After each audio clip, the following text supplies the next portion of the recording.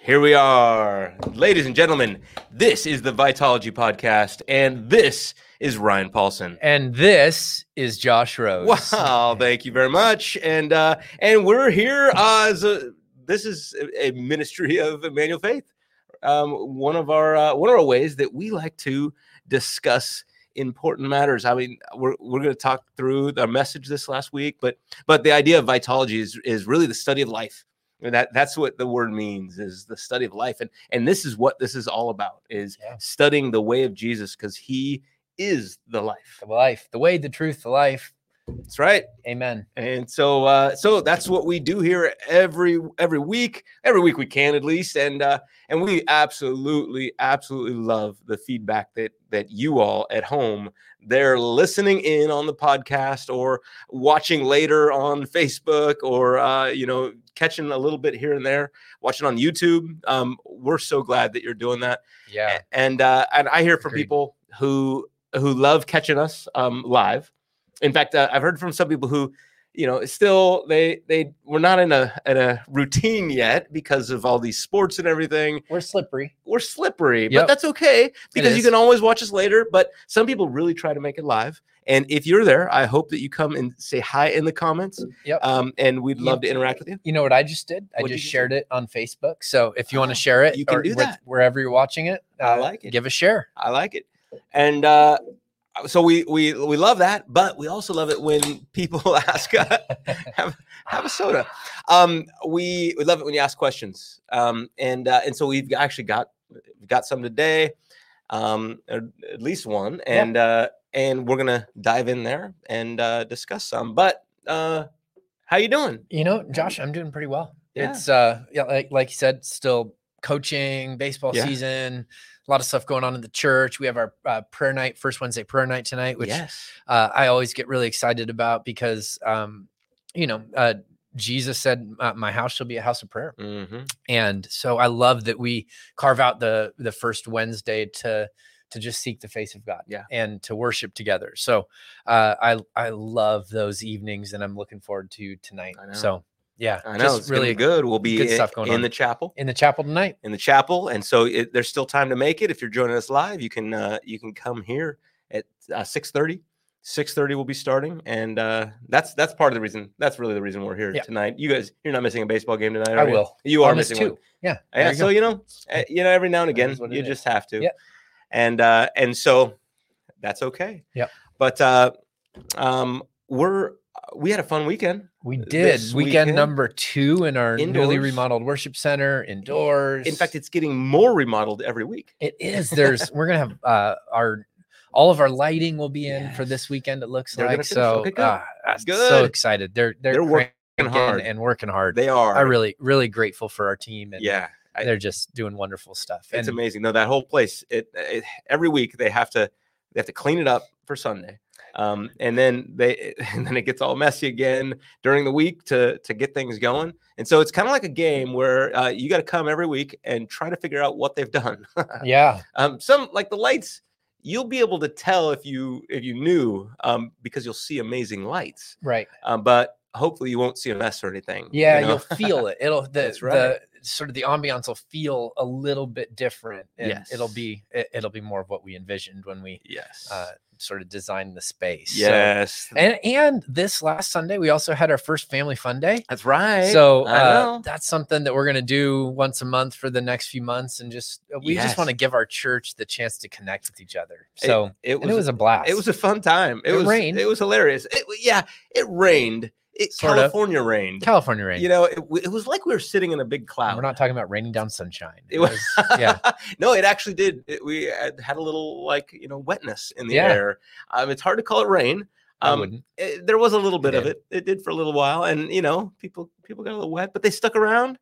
It was great. It was a lot of fun. And so like you said, first Sunday of the month for at least for a while here, we'll be doing that, and it's a great time to come out. Yeah. So that was awesome.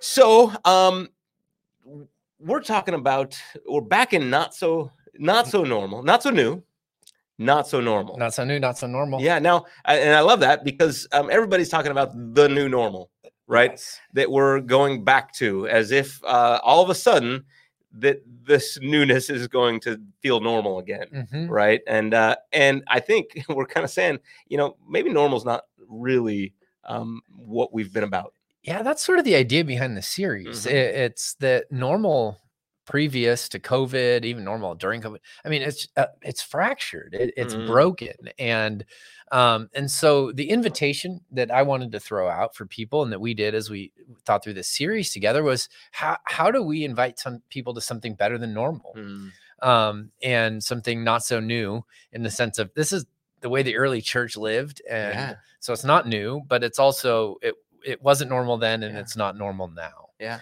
and so we're using that as a way to teach through some of the key movements in the book of Acts. Yeah. So the book of Acts, and it is amazing how applicable this is to today. How the problems that we face, the issues that are going on in our world. Yeah. It makes me think of the Ecclesiastes, right? Author of Ecclesiastes says that there is nothing new under the sun, right? And so here we are. It is not so new. You know what? I want to do a series sometime, Josh, entitled "Cornering Jesus" or something like "Testing Jesus," where there's a number of times where the Pharisees come to him and ask him questions. And if you read through some of those questions, there's things like politics and marriage and divorce. And a number of issues that we still wrestle with today. And to your point, it's like things haven't changed all that much. The things they're trying to corner Jesus about and testing him on are still issues that are prevalent 2,000 years later. Yeah. So anyway. I love it. That would be a good one. Yeah, it'd be fun. Well, someday. Give us your votes. What do you want to hear? What do you want to know about? Then let us know. All right. Yeah. And so this last week, and I know you're already very well prepared for next week already, but this last week was the second message in this series, and we're in Acts 4, right? And give us a little kind of big overview, and then we'll dive in, because I know I've got some specific questions. All right. Things to talk about. Yeah. Cool. This message was really about how we see ourselves as a church, not as a body and as a manual faith, but as a capital C church. How do we fit into society as a whole? How do we stand out? And at the very beginning of the message, I sort of wanted to take people back a little bit. So I started with this picture of Notre Dame burning. And I wanted to subtly suggest that Notre Dame burned a long time before it actually caught on fire, in the sense that it was birthed as a church, but it turned into a tourist attraction.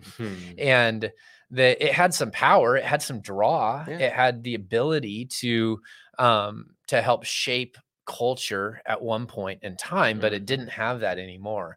It just became like a tourist attraction people went to. Now it was beautiful, right? Absolutely. Have you been there? Yes. Yeah. Oh gosh, yeah, it was gorgeous. Before, I know.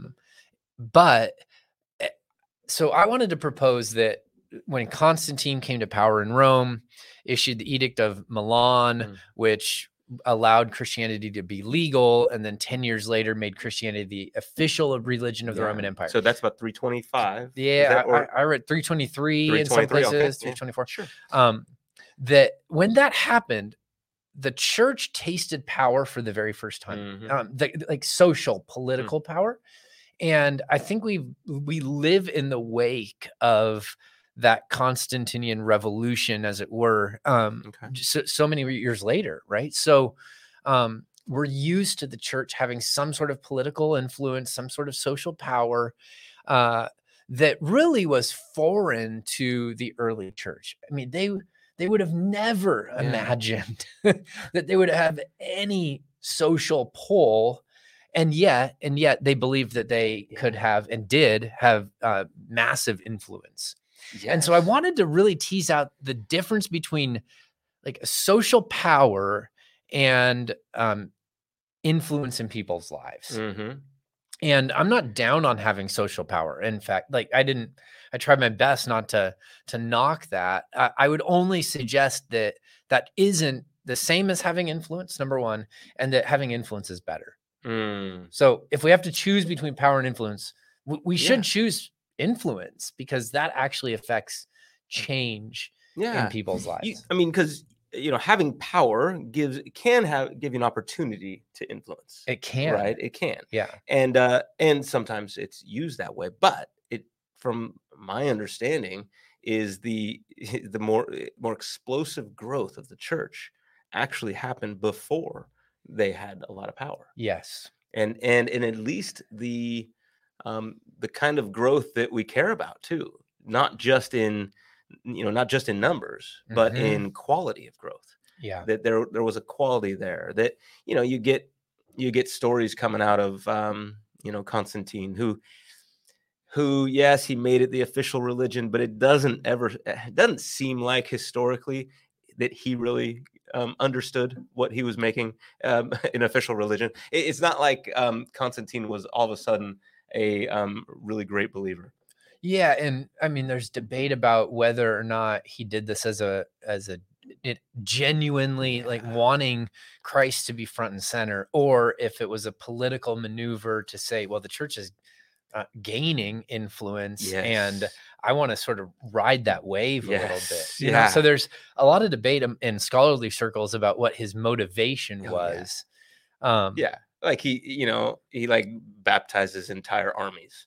Yeah. As if that does anything, right? I mean, we recognize that that's not really the way this thing works. You can't just say you're all Christians, right? So, there's a great book about him that it called I forget, it might be by Peter Leithart, but he wrote a book called Defending Constantine. Okay. And as the title suggests, it has a little bit more favorable view than I had read before about Constantine's conversion and his motivation behind making Christianity the official religion of the Roman Empire. Yeah. So I mean, I've heard stories about his mom was a strong believer and things like that. So now too much Constantine talk. That's not, I mean, but that does set up a key difference in the church history in a sense. Oh, that's between before and after that. I feel like you have before Constantine and after Constantine, and it is an important shift in the way that the church viewed herself. Yeah, and I think that you see that same shift,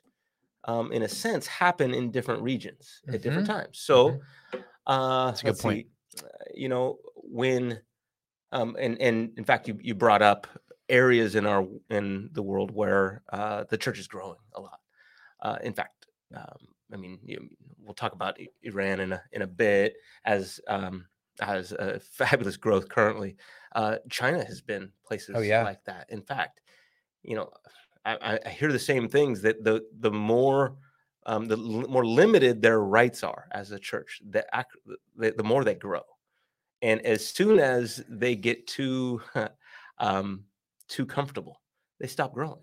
Yeah, and that seems to be true. I don't know about universally. I don't know enough to say that, but that does seem to be true. Yeah. And at least you've got to fight against it, I think. And as churches, we've got to work hard in a sense to not get lazy.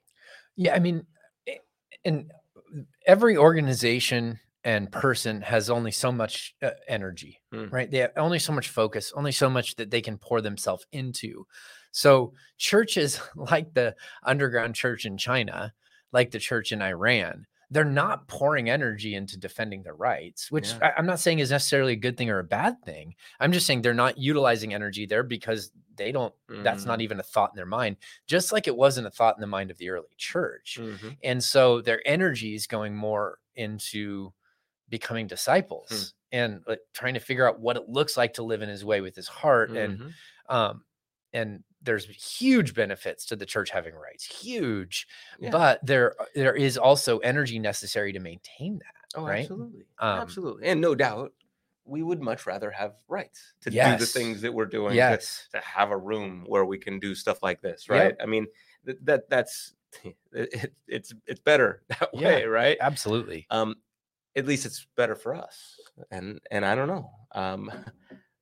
This is where maybe there will be times when we won't be able to. Yeah. And yes, we'll mourn that, but maybe that's God saying, well, I had to push you a little bit more into some territory that you're just not.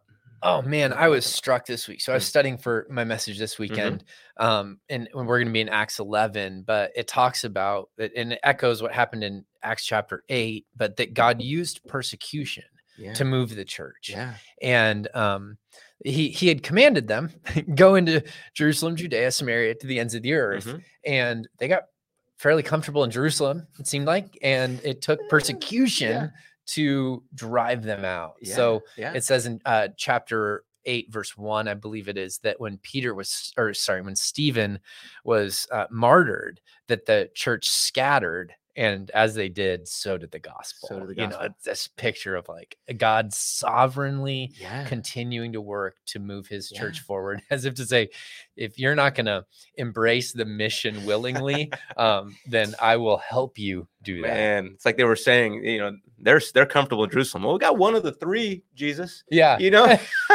you told us start in Jerusalem, and they might have said, well, you know, down the road. But God's like, no, this is the time. That's good. That's good. Deb here is, Debbie Hill. I've never, you know, maybe we should start calling her Debbie Hill. Anyway, how much influence do you think the church has, she's asking, on our culture today? How much should it have? Should the church ever be involved in political issues, and how? Yeah, those are three really good questions. Let me go from the bottom and start of working my way up. Deb, great question. Should the church ever be involved in political issues, and how? And I would say absolutely yes, they should, because politics literally just means our community life together. Yeah. So our common life, as it were. Poly. So that's the idea. And so I don't think we can really exist and not be a part of it. We're a part of it. The question I think she rightly asks is how? And that was another question that came up in response to this message was, okay, should we engage politics? And if so, what should be our posture? And I would just simply say the how of our engagement with politics is a part of the message that we give. So as a follower of Jesus, when I engage with people politically that I disagree with, the way that I disagree with them is a part of the message that I carry about Jesus being the Christ. I think all of the Sermon on the Mount applies to the way that we interact with people in regards to politics. So I have to love people I disagree with politically. As a follower of Jesus, I have to. That's part of my calling. I have to pray for those I disagree with. I have to actively work towards. Here's what my hope would be, is that Jesus followers would actively work towards solutions that are for the good of people. And so that we would be people that can navigate the political tensions and say, what's the best thing for people here? Not platforms, but for people. Yeah. And because the platform, if it's good for the platform, it's actually good for power. Right. Not just, because I hear that a lot, is that in politics, the best thing to do is the expedient thing to do. In other words, the thing that gets someone elected or gets your party more power. Yeah. And there's a lot of maneuvering and a lot of compromise, moral compromise that seems to happen when it's all about gaining power. Yeah. And it's almost a necessity in that world, right? Like you hear it sort of framed that way. Well, you have to do this to get ahead. And I think what we have to keep in mind, though, is while being engaged in our common life or politics is really important, Jesus is ultimately who changes lives, who transforms lives.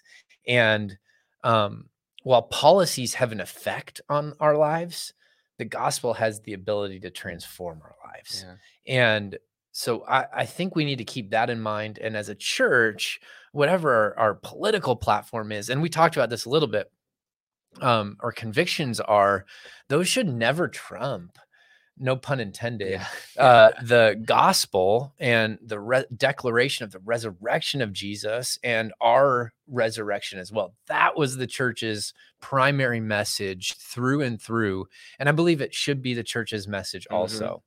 And it's easy to get sucked into making our message about whatever the current event is of the day. Yeah. But I think the early church would caution us to pull back a little bit and to use our collective voice wisely to point to Jesus. Yeah. And so, but back to Deb's question, because, individuals can be a part of, and should be a part of politics, and the church is made up of individuals, but should the church collectively, as the church gathered in a sense, should and how, if we should they be involved in politics? Ooh, now that's a different question than Christians being involved in politics. Exactly. Yeah.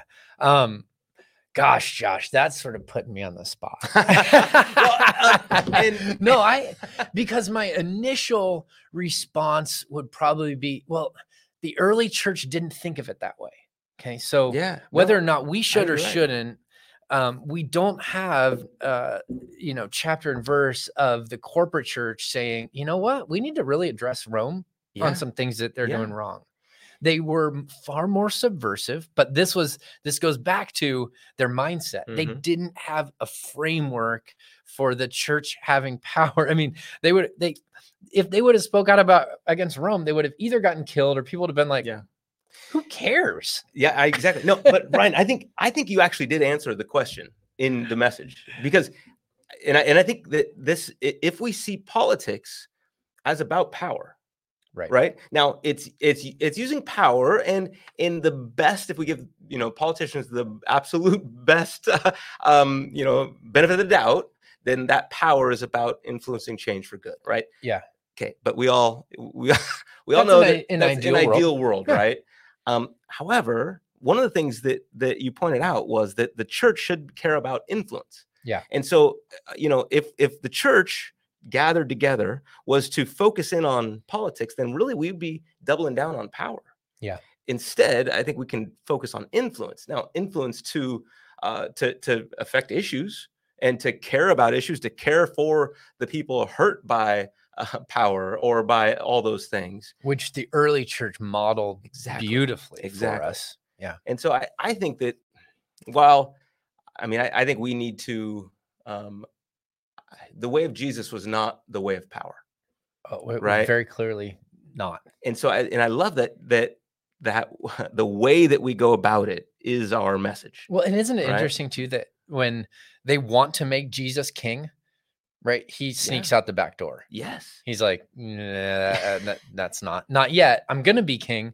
And you'll see, and but actually not through power, through love. Exactly. It was a different way of getting there. Yeah. And so, I think I think we've got to find ways to care about the issues without, in a sense, caring about the power. Yeah, that's a game changer, isn't it? That's a different type of focus for our energy. Yes. Yeah.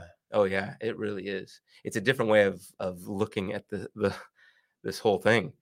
And yet that's kind of the way that everything, the way that media, that news outlets, all those things, all of them, whatever sides, which is a weird thing to say, sides on about news, right? It's not really facts. We realize that nowadays, right? It's whatever slant it is. They're all pushing us to kind of take sides and to double down on power and creating power, because they want power.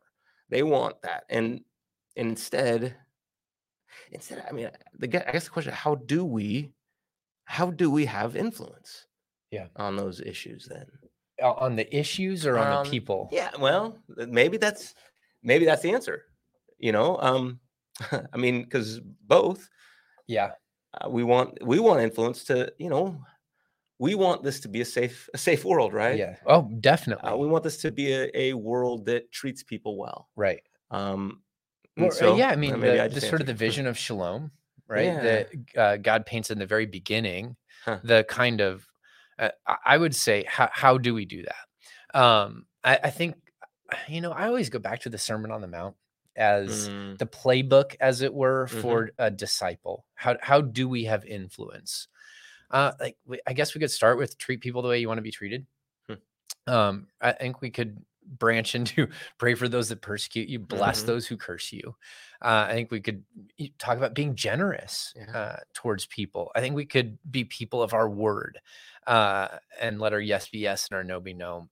I mean, I think if we said, and this is sort of like an Anabaptist type of a slant, they would go, that's the canon within the canon is the Sermon on the Mount, right? And by the way, they would sort of say, we don't want anything to do with politics. So that's sort of an Anabaptist type of mentality. But they're going, let's just live out this Sermon on the Mount. And that's what Jesus commanded us to do. And he said we'd be a light on a hill and people would see our good deeds and glorify our Father in heaven. So I think that's the way we do it. We genuinely love people. We care about people. I talked a little bit about some of the history of the early church. I didn't get to get into this a whole lot, but the way that the church helped build hospitals and was responsible for healthcare. The way that they cared for people in the midst of plagues and brought them into their home to allow people to die with dignity because they said, we're not going to, we don't fear death. So we're going to live. The early church was known for a sexual ethic that went very contrary to the world that they lived within. And it started to give them great influence. It started to give them influence among the poor who weren't valued, among women who were seen as secondary citizens. And when people were valued, they came to the forefront. They came to the church to see what was going on. And the church had influence because they really lived out people matter and are valued and they're created in the image of God. And so, I just think our playbook, my hope is that the church gets back to the playbook is the Sermon on the Mount, but really the teachings of Jesus and as they're applied in the epistles and the New Testament at large. But and see, I think those are amazing things to highlight that are hard to argue with. Like, medical fields the medical field. I'm meaning that modern medicine, in a sense, has been developed in parts of the world that have been under the influence of Christianity. If you look at the world, and I know we're not there yet. We've got a way to go here, but the parts of the world where women are treated better are the parts of the world where Christianity has had influence. And yet we've still got plenty of room to go on that. And at some point too, the rest of the world is teaching us things about this as well, about how to treat people. And that's interesting right now because Christianity is not known in America for being the people. Christians are not known for being the people that care the most about people right now. Yeah, and that's an interesting transition because a moniker for Christians used to be do-gooders.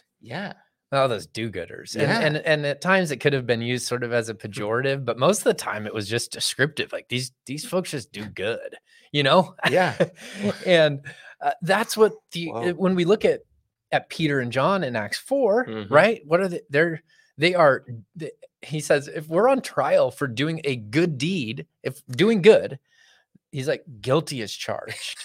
We did it. We did it. Jesus did it, but he used us and that man couldn't walk and now he can. So sorry, not sorry, and man, I don't want to oversimplify something that is complicated. And I just want to give credence to that. It's hard to know how to engage our current cultural moment. It's difficult, but I do think that committing to love, like we talked about Sunday, is the pathway forward. It is the way of Jesus. And I always say we don't get to choose if we love, but we can choose how.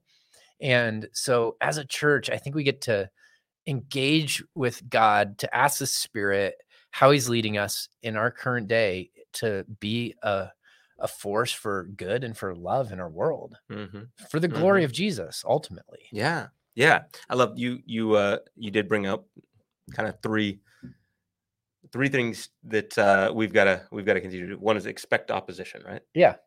And here's the reason that's important. Yeah. Sorry. Yeah. Okay. Please. No. But Yeah. I think if we don't, I think we're going to respond poorly when we're opposed.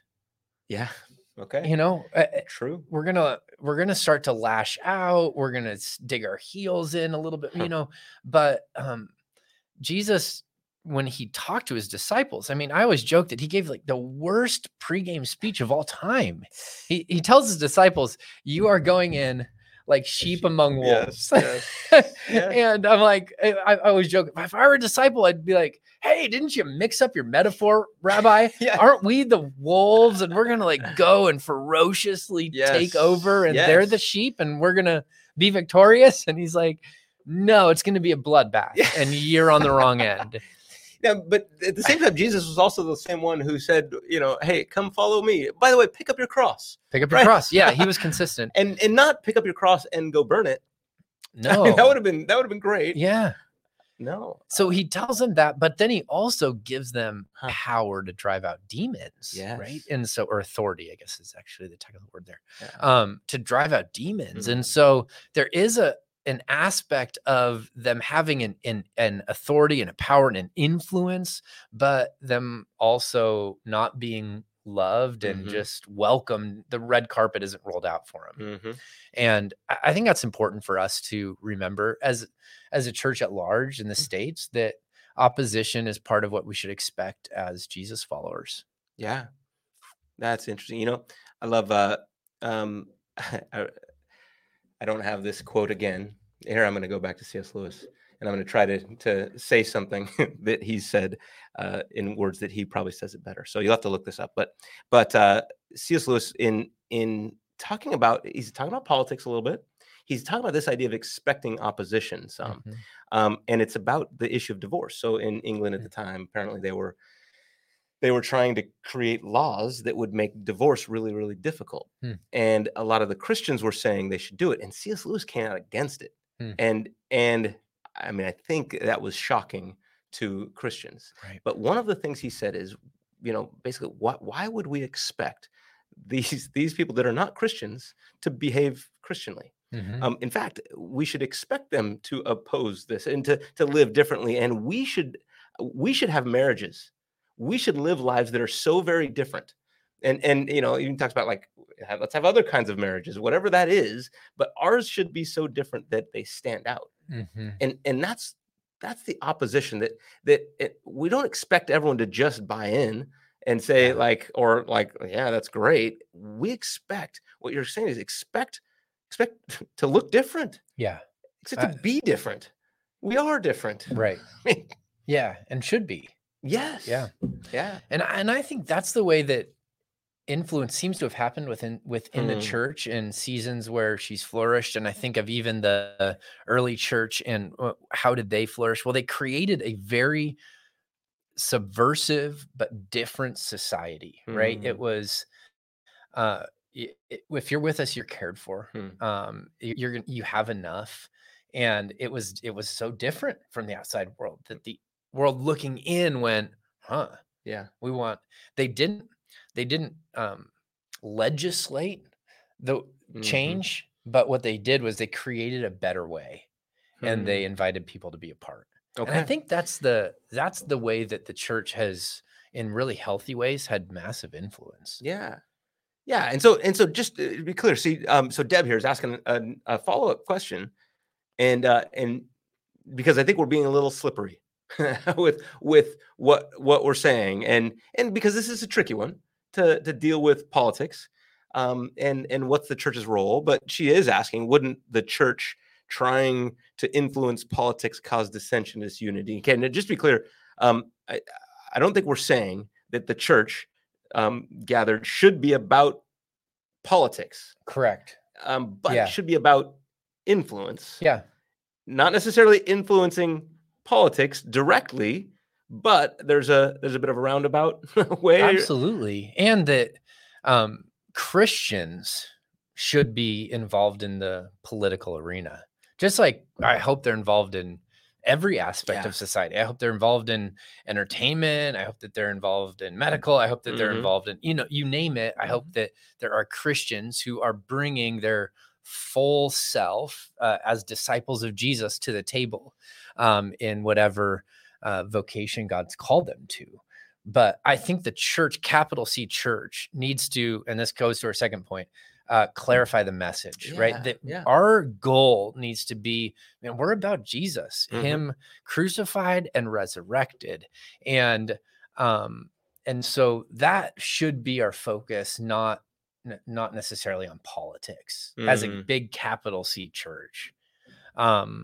So yeah, I totally agree with Deb. The church trying to influence politics cause dissension and disunity. Absolutely. And the church should be big enough where there should be people on both sides of the aisle, or however many aisles we one day have, in the same church. Yes. Because they're able to be, because of their allegiance to Jesus, they're able to be outside of their party enough, while having a foot in it, outside of it enough to be able to name where they feel like it's off, and to be a prophetic voice towards something better. Wait. But you don't mean like having, Democrats and Republicans in the same room? Yes. Really? Yes. That could be really worshiping dangerous. Worshiping the same Jesus? Yes. I'm just kidding. Yes. Because there's something more beautiful about that. I think that's redemptive. That's a picture of, I think, but what both of them have to do, Josh, is they have to be able to say, my party doesn't get it perfect, and I'm a part of the kingdom before I'm a part of this party. And that's really, the early church, like we've talked about, they didn't have this sort of like quest for power because they didn't think it was possible or even registered in their mind as a possibility. But we do see them being about the kingdom in the midst of a Roman Empire. But can we at least say their party is idiots? I mean, can we at least? No, I'm joking, but that's very much our attitude. I'm joking, and I don't. It's not funny. I hear that from people in our church. I hear joking and comments that are downright terrible about the other side. As if we don't want anything to do with them.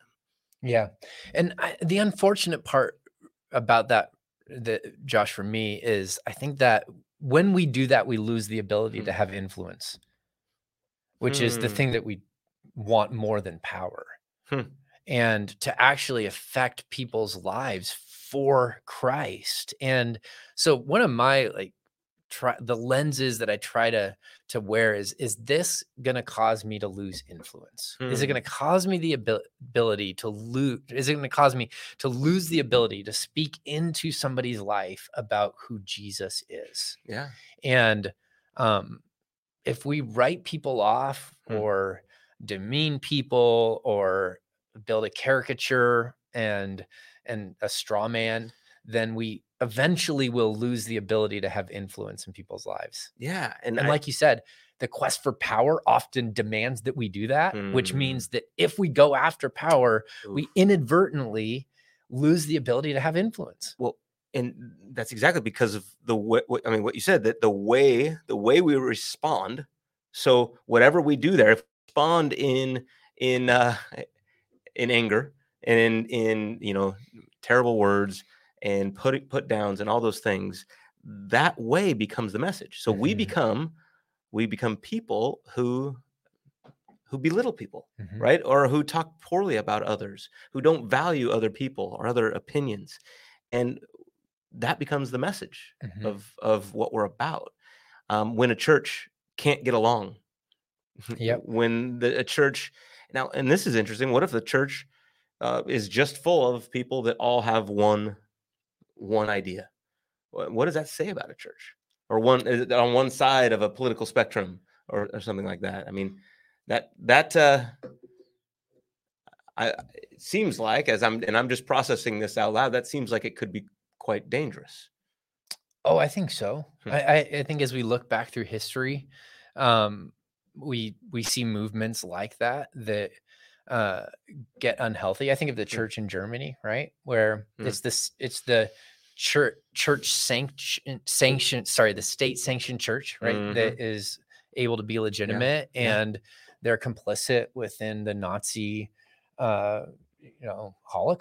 Absolutely. So that's an example of a way that has played out over the course of history. I also think if there's no differentiation, I mean, that's essentially what you have in political rallies, right? I mean, that's sort of what you have. So the question is, what differentiates it from that? And like, what differentiates us is, well, Jesus and worshiping Jesus, and some of the ways that he commanded us to live and to love our enemies and to forgive people and to, all these things that are very unpopular if you want to hold on to power. And and that's one of the inconvenient. Yeah, totally. And that is one of the neat things, that there are, and people get confused by this. I realize that, but there are incredibly strong, wonderful, Jesus-loving, Bible-believing, resurrection touting, right? People who are resurrection Christians, who we will spend eternity with, that believe the exact opposite in political views as you. I mean, that's for all of us. Whatever they are, whatever those political views are. Those views are, And at the same time, I think that there are Christians at the forefront of all of those movements, of the, I mean, I think of everything. Obviously there's Christians at the forefront of the anti-abortion movement, but then there's Christians at the forefront of the environmental movements. That there are solid Bible believing Christians. We often think that those are like opposed. We can't do that. And I think that's one of the beautiful things, that we can come together as a church, and we've got people in the church, Universal. They may not all be here, but I know people at our church that care deeply about both of those two issues. Yeah. And I love that we're able to do a lot more together because of that. We've got people who are going after it in an awesome way. And I'm so glad that both of those are doing. I know that we can't all give all of our effort to both of those issues, or all the other issues too, but I'm glad that the church can. Yeah. And what's interesting about those two issues, Josh? And I don't know if you chose those intentionally or just sort of, those are two issues on sides of the aisle, but they're also both Genesis 2 issues, right?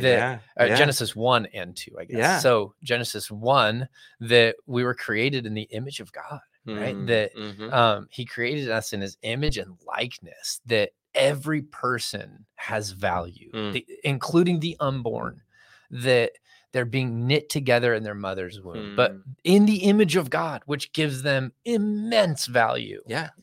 And Genesis chapter 2, part of the original mandate given to Adam and then subsequently to Eve is to care for the earth and to subdue it. And so those are both fundamental and foundational issues to what it means to be human. And you're right, they happen to be on different sides of the aisle. But as Christians, I think we need to go, well, what's important to God? And those two things are very important to God. Yeah. Through and through. I love it. Yeah. Well, so, okay. But even though we're going to have people who disagree, I think that sounds like what you're saying is that there's something we need to value each other. If you're out there and you're on either side of this, like you're a diehard Republican, I encourage you to be very, very happy that there are Democrats coming, not the other way around, but to be excited that they could use their influence in that party. Because wouldn't it be terrible if there became a party that just wasn't influenced by Jesus? That didn't have anybody who cared about the way of Jesus, right? Yeah. That had his heart. That would be a sad day. It would be. It would be. Yeah. I think that's a great point, Josh. Great point. Well, so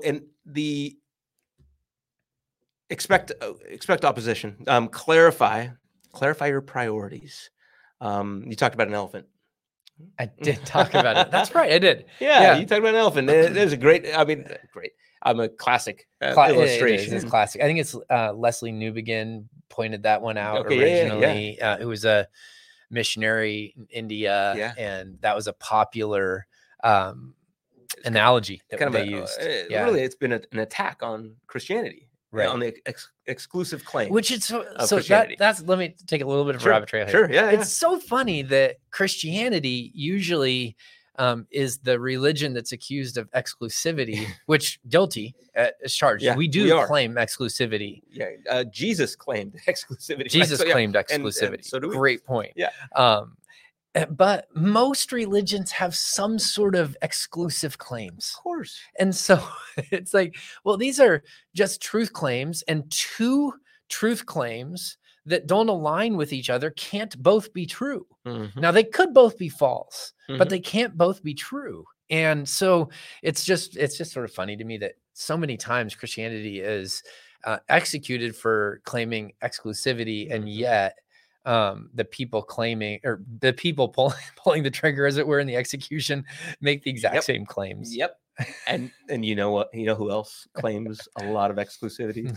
is people with purely atheists. I mean, scientific worldviews that are fully based on that. Absolute exclusivity. Yep.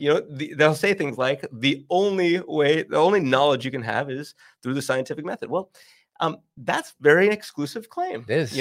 So we're definitely not the only ones. Right. And so that whole elephant analogy, though, was like that. The idea is that God is the elephant, right? Right. Is what they're trying to say, right? They are. And you come up as a blind beggar. Yeah. Come up and you touch one part, you touch the tail, and describe it. And you describe it, and you say, "This is God." Yeah. And so we build a whole religion around the tail. Yep. And then someone's got the trunk or a leg or something. Tusk. Sure. Yes. An ear. And that's what they're saying, as if we're just getting a piece of it. Now, interesting. I think that the one part of that's interesting to me is that that no matter how much we have written, we cannot sum up all of who God is. Right. That's true. And I think, and that's one of the things that in Christian theology, we don't say that we have God figured out. Mm-hmm. Okay. At the same time, we also we're also saying something very clear. Mm-hmm. And I like Tim Keller's kind of quip at that, right? He essentially says, in order to make the claim that all religions are just touching one part of the elephant, you need to be able to see the whole elephant to make that claim. Yes. And essentially, you are claiming the kind of exclusivity that you're saying doesn't exist. Exactly. And most of the times when the discussions go along those lines, that seems to be the case. The people making the strongest point against it are actually utilizing the same tactics to make their point. Yeah. And so I just wanted to make the point Sunday that Peter very clearly says there's salvation in no other name given under heaven by which men can be saved. And that's the teaching of Jesus. I'm the way, the truth, and the life. Mm-hmm. And so the Bible would not say that all roads lead to God. No. I do think, though, that it would make the claim that people on all roads can meet Jesus. Mm-hmm. And so there is no salvation outside of Jesus, and yet Jesus meets people in all sorts of different situations. Yes, and we hear stories of that. Oh my goodness! Yes, stories of this happens all over the world, seemingly, where people are pursuing Allah, mm-hmm. and they're pursuing the God that they've grown up knowing, right? In a sense that they've been taught all their life. This is the only thing that they've known, and they start having these dreams. Yeah, and where they see Isa. Mm-hmm. They see Jesus. Yeah, oftentimes they'll refer to him as the man in white. Oh, that's a common. I mean, that is so cool. Yeah, that's a common phraseology that you'll hear. Yeah. Ooh. And he's usually inviting them to follow him. Yeah. That is so neat. And sure enough, we know of these stories because they do. Yeah. They do. And they start movements of churches because of a dream like that Jesus is still pursuing them. So I like the way you said that. No matter what path they're on, we shouldn't give up hope. Right. And the truth is we don't know what God's doing in their life. Right. We don't know what's gone on in there and what he's gonna do in their life. And so we've got to I think we're people of hope, right? And so let's be hopeful to be that they will be reached, that they can be reached, that if we can get there, let's do it. And this is why we support missionaries and Bible translation and all that stuff. Yeah. That is so very important. Mm-hmm. Absolutely. And we do that because of love. Let's commit to love is our challenge. Yeah. I like the combination that Peter brought in Acts chapter 4 of a strong gospel proclamation that Jesus is the only way, and coupled with take my hand, rise up and walk. Yeah. And it's not either or. It's not just let's meet your physical needs, because you have genuine needs that Jesus cares about. And it's not just here's the message and respond to it. It's both. It's rise up and walk, and let me tell you about the Jesus who's healed you. And I love that. And actually, that the devotion I wrote this morning is about that very thing, about how people argue with ideas all the time. And that's one of the things I love. And I think that the point of this is that we're not just a religion about ideas. No. Okay, we've got some good ideas and the best ideas. Yet you can argue with ideas, and even really good ideas. Those people, those religious leaders that were there and saw all that, most of those probably went to their grave arguing with the ideas. But I love there's a statement in there that says that they had nothing to oppose, right? Nothing to oppose them. They couldn't say anything about it. What are they going to argue with when there's a dude standing right in front of them that used to be lame? Now I don't know, you guys. He used to be crippled. Now he's walking. Yeah, you can't argue with that. No. So you can argue with ideas all day long, and people always have some sort of hang up, but you just can't argue with a good deed. Yeah. With being healed like that. And that's powerful. I think the church bringing both of those together is the future of the church. And right now, I think you sort of see this duality, right? Where you have some churches that, in my opinion, have fairly weak theology, but have a strong social push. Some people would call it just the social gospel. And then on the other hand, you have churches that have strong theology, but don't make a big difference in their neighborhood or their city. And I think the early church really married those two things. They didn't ever create some sort of dichotomy there. It was about both of those things from the very beginning. And I think the church of the future will be the church that reunites good biblical theology and willing to say Jesus is the only way, and to be willing to say, take my hand, rise up and walk. Yeah. In all sorts of different ways. Yeah. I think so. Cause I hate to say, I think that the one that has as you said, they have a perception that they have a strong theology. But if they're not doing anything, I don't think their theology is as strong as they think. Probably. If it's not causing them, if it's not compelling them to be in the world, to care about the lost, to care about people. I mean, James would say faith without works is dead. So there's deficiencies on both sides, and there's deficiency in theology on both sides. Yeah. And in the same way that the church that may have or not care as much about theology, but is out doing things, I think there's a theological issue there that they think somehow that's gonna save them. That's what salvation is about, and that's not exactly it. Yeah. And yet there's there's a middle ground there, where it's actually better theology. And I love that.